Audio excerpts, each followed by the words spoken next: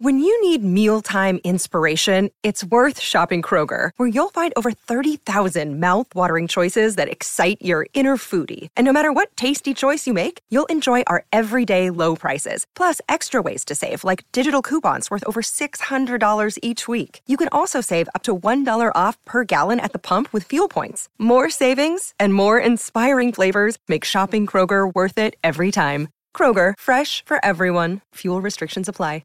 Hello, I'm Scott Stosh. And I'm Evan Novi-Williams, and this is the Week 1 Overreactions sports business podcast, The Sporticast.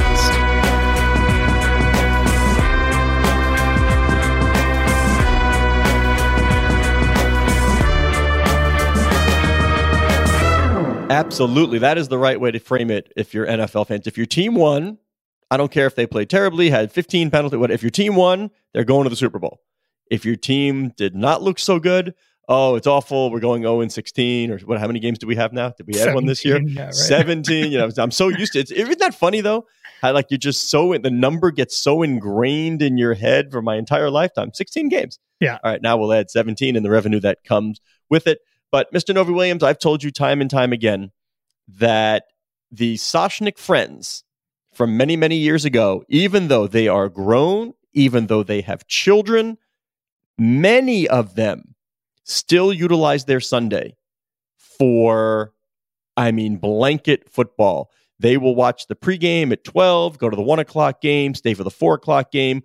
Those who live in Manhattan ordering food in from all our favorite establishments, then going right into the night game, and still eating terrible food and right up in, till 11 midnight, whenever the game ends. All day football. I think much of America is the same way. It is, yeah, and that's the reason why the NFL is on pace to about to be a $20+ billion enterprise, right? It's they control the day, they control other days as well.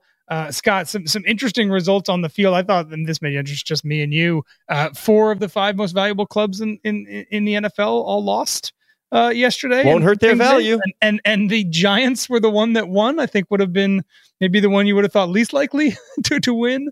By the way, my son, my focus group of 1, and I found this out yesterday, has become a Titans fan. And he likes the logo, likes the uniform, but for no reason, he's rooting for the...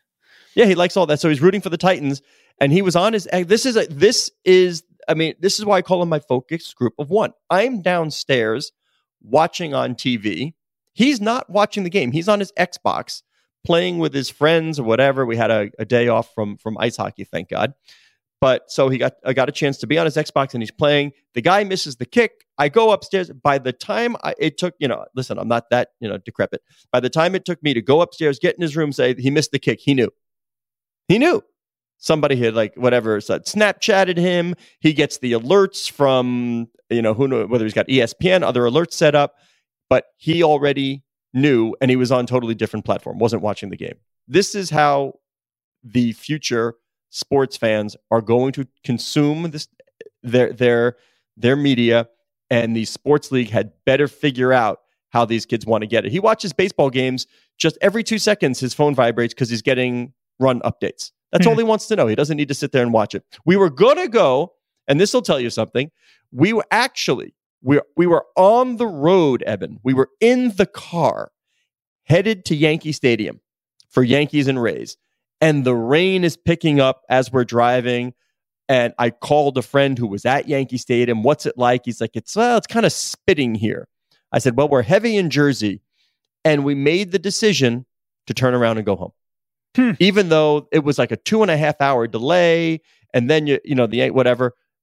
Nobody in my household was unhappy that we didn't get to the stadium, sit through a 2.5 hour delay, sit outside in the wet, rainy day and watch them clobber the Rays.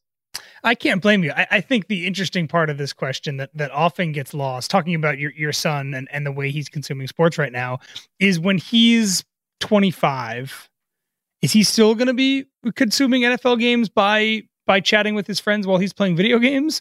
Or is he going to be looking more like the consumers that we think of as adults today, right? I was playing a lot of video games when I was your son's age. I play no video games now, right? So if you were to look at my consumption habits back when I was 13 or 14 and said, oh my gosh, this is totally different than his parents. This is the new, but now I watch TV like my parents did. Right now I consume NFL games just by watching them on a television or streaming them.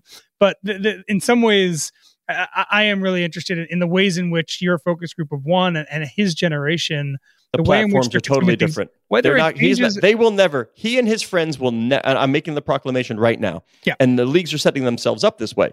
He and his pals will never, I don't care what the screen is, will never sit there for 3 hours. They will not focus on one event on one platform for 3 hours. Will not happen. Yeah, you might be right. You very well might be right. When he becomes a huge Titans fan and wants to watch all their games in 2 years, Scott, we'll readdress the topic. Yeah, exactly. By the way, would you see Dak Prescott broke his thumb, whatever, out for 6 to 8 weeks? Oh. There's so much of open, and we mentioned at the beginning the overreactions, week one overreactions. Some of this just feels like deja vu. Tom Brady is ageless. The Cowboys might be bad again. Should the Green Bay Packers fans be worried about Aaron Rodgers? Is this team way better than we thought? Is this team way worse? Week one of the NFL season just always feels to has essentially the exact same storylines for good and for bad. And most of it feels like it's all a massive overreaction. There's only one thing that I would take away from week one, and let's see if you were paying attention. When we were talking about sports betting a couple of weeks ago, we had, our guests on, and what did I not, when we had points bet on, right? Yeah. Did I not give my lock of the week, lock of the season? Against the Jets. Yeah. Bet against the Jets. Lay the points with the Jets. Yeah. Lay the points and take the other team. And what was the spread in the Jets game? I don't know, but it wasn't what they lost by. Yeah, they lost by 33, 35, something like that. Yeah. There you go. Less than that. 15. All right, story 14? We broke over the weekend, right? Patrick Soon-Shiong taking a peek at the Los Angeles Angels. Now we know we have the owner of the Golden State Warriors, Joe Lacob. We've got Patrick Soon-Shiong. What do they say in these things? You only need two. You need two bidders, but more bidders equals more money. We know these will not be the only two bidders. Projected 2 point something here. How high is this going to go? And what's the attraction besides obviously, just getting in the game? Patrick Soon-Shiong, one of the richest men in LA, owns a piece of the Lakers. He owns the Los Angeles Times. Joe Lacob, of course, owns the Golden State Warriors, majority owner there. So you've got some real folks with sports biz chops already in the mix, and that's sure to grow. I keep hearing people wondering aloud about Steve Ballmer, who already owns a pretty big LA sports franchise. He loves basketball. I'm not saying there no as well. But this is based on nothing other than knowing Steve Ballmer. He loves basketball so much. He is so focused on the new building, on creating like the basketball only experience. Do I use a big word? Like a bifurcated attention span of Steve Ballmer to two professional sports franchises doesn't even make sense to me. Like he's got to be one track mind. If he had already won a championship with the Clippers, I would say, all right, maybe, check that box. Maybe I'll look over here and see if there's something I can do on an empire, on a Southern Cal empire. And again, for all I know, maybe he's called over to Sal Galatioto, who's been, retained by the club to sell this thing, and said, yeah, shoot me the numbers. I want in the data room. But I just can't see it. I see him as being solely focused on winning an NBA title.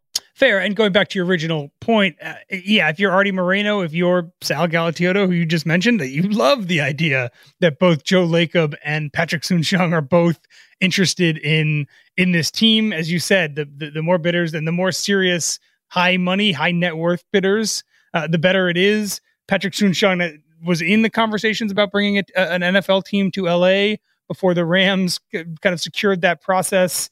He was in talks to buy DC United. He's someone who obviously cares a lot about sports as well. And having a local team, an important one, would work well in his portfolio. By the way, I don't know if this is out there, or if this has ever been out there, because I wasn't really intimately involved in the DC United process. Yeah. But when we sent our news alert about Patrick Soon-Shiong, somebody texted me saying, hey, did you know that he was looking to SPAC DC United?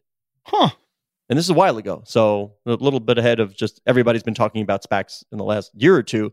But prior to that, he was talking about SPACing DC United. Would have been right around the time that the Red Ball SPAC, backed by Billy Beane and Redbird Capital, was talking about SPACing the Boston Red Sox, right? Which didn't actually end up happening. And then Redbird invested privately in the wake of that. But from what I remember, I think that was a structure that maybe Major League Baseball didn't love the idea of for obvious reasons.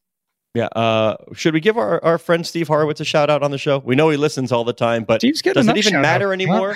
But when he's on, I'm curious, like, if you're going to talk about a soccer team and SPAC and sort of business of soccer, Steve is right up there with the people you want to talk to. But he sent us a clip. He was shout out from Rob McElhaney, right? On Stephen Colbert. So, like, does he even care about Little Old Us anymore? Now it's only late night only? Unbelievable getting that kind of shout out. But let's talk about Carlos Alcaraz. I did not watch, again, just consumption here. I was not watching the match, and I did it on purpose because everybody was telling me to watch the match. So I didn't. I wanted to follow it on social media. And it was fun to watch that way because imagine point by point. It's almost as if I'm wondering who sits there giving me point by point analysis, because everybody can watch the match if they want to. Like, what's the purpose of giving me what a point, he should have done this, the backhand down the line? What's the audience there? Except for people like me who are doing it like for experimentation. Your son, you started the podcast by saying that he's following these things by I don't think he's going to do it on Twitter. Alternative methods. Yeah, I know, but I think I'm not sure they need point by point. It's a good point. Like maybe he is sitting there following the tennis match, and it wasn't enough to get me to flick it on. Yeah, I intentionally, it wasn't enough. I caught the highlight when he was laying on the court after the win. That's great. But what does it mean separate from a media exercise? And by the way, the hospitality, the high end, we've talked about the future of in arena, right? And we've talked about it being a higher end product. Everything is moving towards smaller venue, premium experience, premium hospitality. The US Open is a perfect example, even though Arthur Ashe is a big tennis stadium, is a perfect example of that progress where everything's going to be built around premium hospitality, premium spaces. And the way in which those spaces are most effective is if the product is good, obviously. And we have talked on this show a lot about what happens in a couple years when the three main people, men specifically, who have dominated men's tennis for the past 2 decades are no longer winning a lot of matches. And we're there, man. Here we are. We're there. This feels like the coronation in some ways of that happening. Carlos Alcaraz, who has been much hyped for so much of his very young tennis career. He's had a fantastic year already on tour. He's made over $7 million.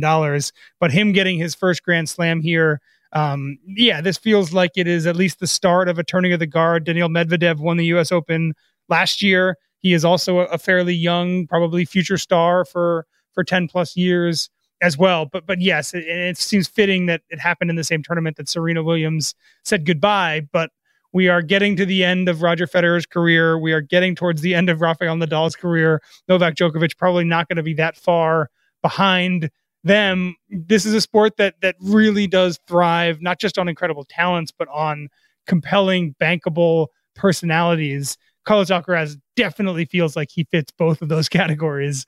He is both an incredible talent and is genuinely compelling to watch. And that seems to bode very well for tennis. It does feel as though if you're a serious tennis fan, and I'm probably kind of somewhere in the middle between casual and serious, there is a lot, I think, to get you really excited about both men's tennis and women's tennis, but especially men's singles in the next 10 years. There's so many young stars. Casper Ruud, who now lost 2 Grand Slam titles this year in the finals. A lot of people excited about him. Francis Tiafoe, who is still very, really young, had a fantastic tournament. There's so much young talent in the men's singles draw, and Carlos Alcaraz winning this tournament feels like it is a really good thing for all of the business interests across tennis.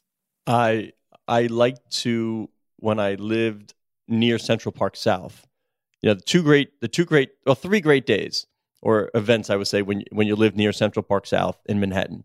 You want to take a guess at what they are? 2 are sport related. Yeah, one definitely the marathon. One is the marathon. Yeah. Unbelievably wonderful place. And by the way, my favorite is the day before the marathon, where everybody does the training runs and everything. Okay. Yeah. You meet everybody. You're out on Central Park South. Yeah.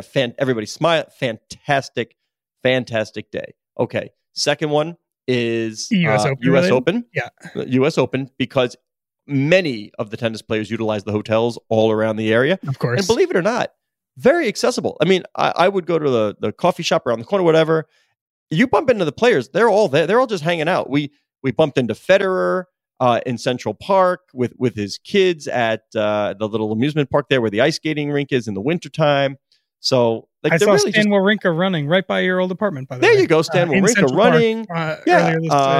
My son, when he was like 1 year old, met Anna Ivanovic in the Starbucks. But they're all just kind of milling about. And they will, by the way, stop and talk. It's really, really a cool thing that they're just out and about enjoying New York City, usually good weather. So everybody, whatever. And the third non-sporting event, best thing to... Like, I mean, you could parades. Can I get? Yes, Thanksgiving Day Parade. Thanksgiving Day Parade, because it goes down Central Park, west, and then So that I never had to leave my apartment. The balloons would go right by, which is fantastic. But question for you: Carlos Alcaraz at this moment walks from Central Park down Pickens Avenue, that goes downtown. Down Fifth Avenue. Fifth Avenue. Now, loaded with tourists, so maybe they'll pick him out. How many people would know, would recognize, would stop and look, hey, can I take a selfie with Carlos Alcaraz at this moment? If it was 2 weeks ago, I'd say not a lot.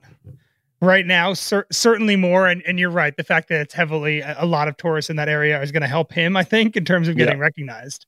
But I think in 2 or 3 years, it doesn't seem crazy to think that he could have a following in the way that Nadal did when he was that same age. That it does feel like, and tennis is, and we talked about this with Ahmad Nassar a few weeks ago, it is a uniquely global sport in a way that not many sports are. And that is really beneficial in some markets, and it can be a damper in others. But right now, a 19-year-old Carlos Alcaraz, the day after winning the U.S. Open, I think could walk down Fifth Avenue and probably not be too. I mean, people would recognize him, I think, for sure, but it wouldn't be. If he's carrying the trophy over his head.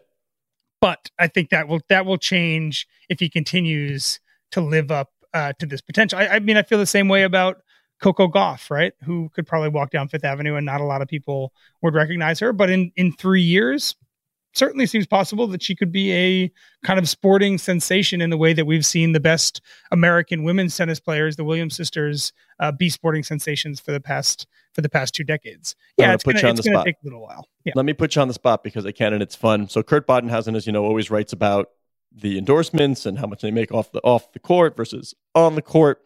I know what Federer's wheelhouse is. There's a refinement. There's the watch. There's the luxury car. I get it. That's the ambiance. That is Roger Federer. Give me, not big picture, but give me companies that you think make sense as an alignment with Carlos Alcaraz. Which companies make sense for him, his personality, his style of play, where he is right now? Honestly, and this is a tough question to answer. I said I'll put you on. I don't know him all that well. I think all of those same companies. If I'm a tennis player, that is one of the benefits of my sport, and it's the same with golf. Is that the companies that want the people that follow the demographic my sport, of the audience, the types of companies that want to reach those people is a very specific thing, and they tend to be companies that are very high end. They're luxury companies. They tend to pay very well. I think you have to lean into that if you're Carlos Alcaraz or any tennis player. It would be foolish, I think, to be the best tennis player in the world and start looking at, and no offense to Anheuser-Busch, but start looking at Anheuser-Busch as the company you want to partner with when there's probably a high-end vodka or a high-end whiskey company that wants to pay you a lot more. I think that's, to me, that is one of the draws of being one of the best tennis players, one of the best golfers in the world. I did notice, Scott, kind of along the same lines, and this may have always been this way. I never noticed it before. My partner pointed it out when we were watching the end of one of the matches. Every match now, when whoever wins and when they do the interview, they reach into their bag, they pull out an expensive, fancy watch. and they put the watch on before they go out to center court. Didn't Rafa used to play with the watch on the entire time? So Rafa plays, I think it's a Patek Philippe. He plays with the watch on. Most of them do not, but all of these players, both the men's and the women's that I was watching, would pull out after the match. First thing they do, reach into the bag, put a fancy gold or silver watch on. So when you do the interview, it's on your wrist. Carlos Alcaraz was one of those players. So if you watch closely, when he won yesterday, went to the collapse, cried, went back to his bag, put the watch on, and then went into the interview. Well, business is business. When you should go do your interview and, make sure you put whatever it is, a beverage right in front of you on the dais. We're getting to that point where you really have to go above and beyond. And by the way, more so than just sort of, I'm taking dollars to do this, more and more, the Carlos Alcarazes of the world will be equity stakeholders in these products. Like they'll be building companies and products way more than just taking endorsement dollars. I have a vested interest in making sure that these companies and these products succeed. Without question. All right. We also wrote about Andy Lustgarten. I've known Andy for a long time. He was the CEO and president, I guess he still is for now, of MSG Sports, which of course is the parent company of the Knicks and the Rangers. He is stepping away effective January 1. Dave Hopkinson is moving up to COO and president. MSG has not yet hired a CEO to replace Andy Lustgarten. Record revenue at MSG Sports, especially coming off of the pandemic. Is that a business that's sort of just humming along? You talked to Andy as well. Just curious your take on where MSG Sports is and where's the room to grow. It was spun off from MSG Entertainment. So we're talking about Knicks, Rangers, Madison Square Garden. Seems as if things are doing pretty well over there, even if the Knicks aren't winning championships. What's the holy grail of sports ownership, right? You own the team, you own the building, and you own the network. And team, venue, network. You got MSG, there have been spinoffs, so they're not exactly the same. Oh, wait a minute, though. Do we have to broaden that now? Are we now real estate? well, team, yes. I mean, it's great you own the building, but do you own the entertainment district around it? Yeah. Do you own an international property that's also shown on maybe not only just your RSN, but your global streaming platform? Like you and I, we've been saying it so long that I don't think we've updated. Maybe the Holy Trinity is now. Yeah, we have not updated the model in a long time. We're going to have to start, we're going to have to talk to some of the folks in the business who have multiple entities around the world and say, what's the new Holy Trinity? Yeah, that's interesting. And for now, at least, MSG has the original Holy Trinity. The Knicks are one of the top, I believe, 5 most valuable sports teams in the U.S. I think we have them at 6-point-something billion. The Rangers are one of the top 2 most valuable clubs in the NHL. The valuations are obviously soaring. You mentioned record revenue. MSG Sports, which is the Knicks, the Rangers, and a few development and esports teams. Yeah, they not only they have record revenue and record operating profit. Every single, according to the company's earnings report, every single big revenue item was up. So that's ticketing, that's media rights, that's suites, it's sponsorships, it's food and merchandise.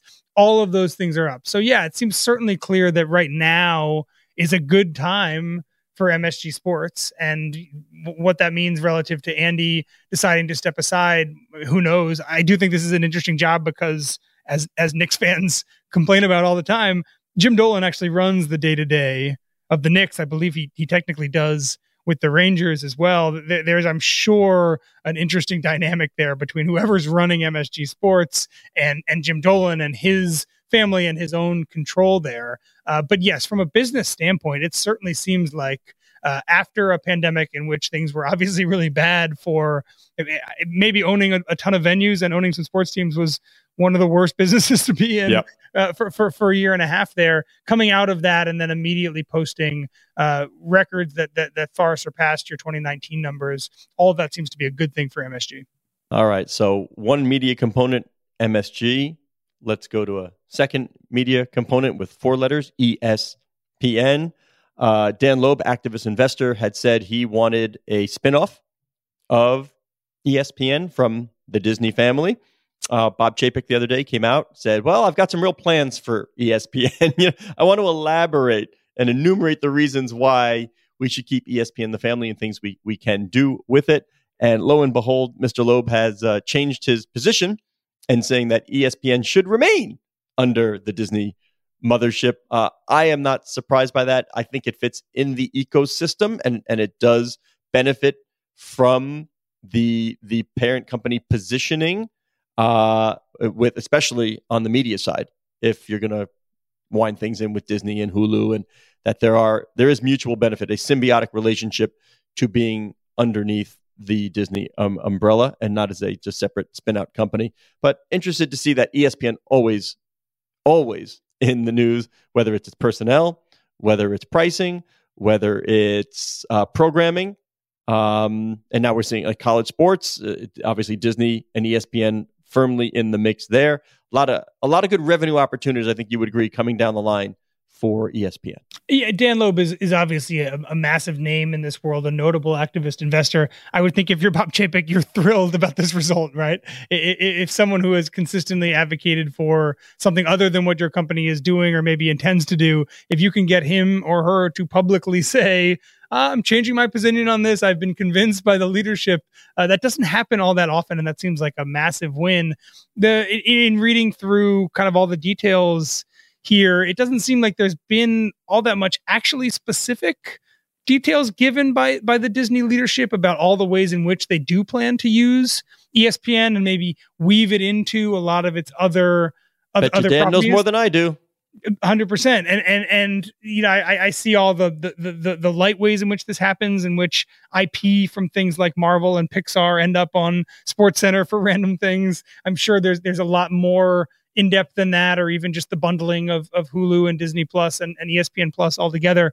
So it seems as though there are some interesting plans. The knock has always been that ESPN feels like it is a different company with different synergies than a lot of the rest of the Disney platform. But yes, it does certainly feel as though there's an ability to weave those things in better. And if Dan Loeb is publicly convinced that there is a plan there, then I'm obviously excited to see what that looks like.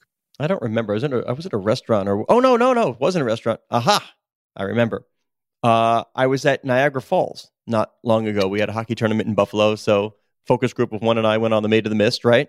And to get back to the elevator to go up, it was a very Disney-esque experience. I had to. Absent like picks and shovels and spiked shoes where I could climb the side, I had to go through the gift shop to get out. And I commented, oh my God, like I'm at Disney World. This is, I hate it. I get it, but I hate it. Anyway, we should remind everybody to please read the story that we're doing on succession planning. Number 1 was out last week. Number 2 out today. More to come as the NFL season starts. You want to tease next week's guests, what we got coming up? Yeah, we're talking to Tony Khan, son of Jacksonville Jaguars owner Shad Khan. He runs AEW, the wrestling federation, and also is very involved with Fulham, the English soccer team in the Premier League right now. So a lot of different hats that Tony Khan wears, a lot of different roles across some of the biggest international sports, but certainly interesting to hear from him about a way in which those are different, Scott, and the many ways in which a lot of these things kind of boil down to the same things. All right. He is Eben Novi-Williams on the Twitter at Novi_Williams. I'm Scott Soshnick on Twitter at Soshnick. Our producer is Matt Whitehurst. Matt, thank you very much. Our digital media editor, Cora Veltman. She loves when I remind you that the show can be found at Sporticast, which is the hub of what will soon become I Am Working on It, Getting Closer. Sí, claro. Vamos a hacerlo, Eben. You understand that? I do, and I know where it's going. Entiendes? Qué bueno. All right. How do I close this after my Spanish? What do we say at the end? This is on you, buddy. This whole thing's on me? Yeah, you make fun of me closing. You gotta bring it out. With the hub of what will soon become the Sportico Podcast Network.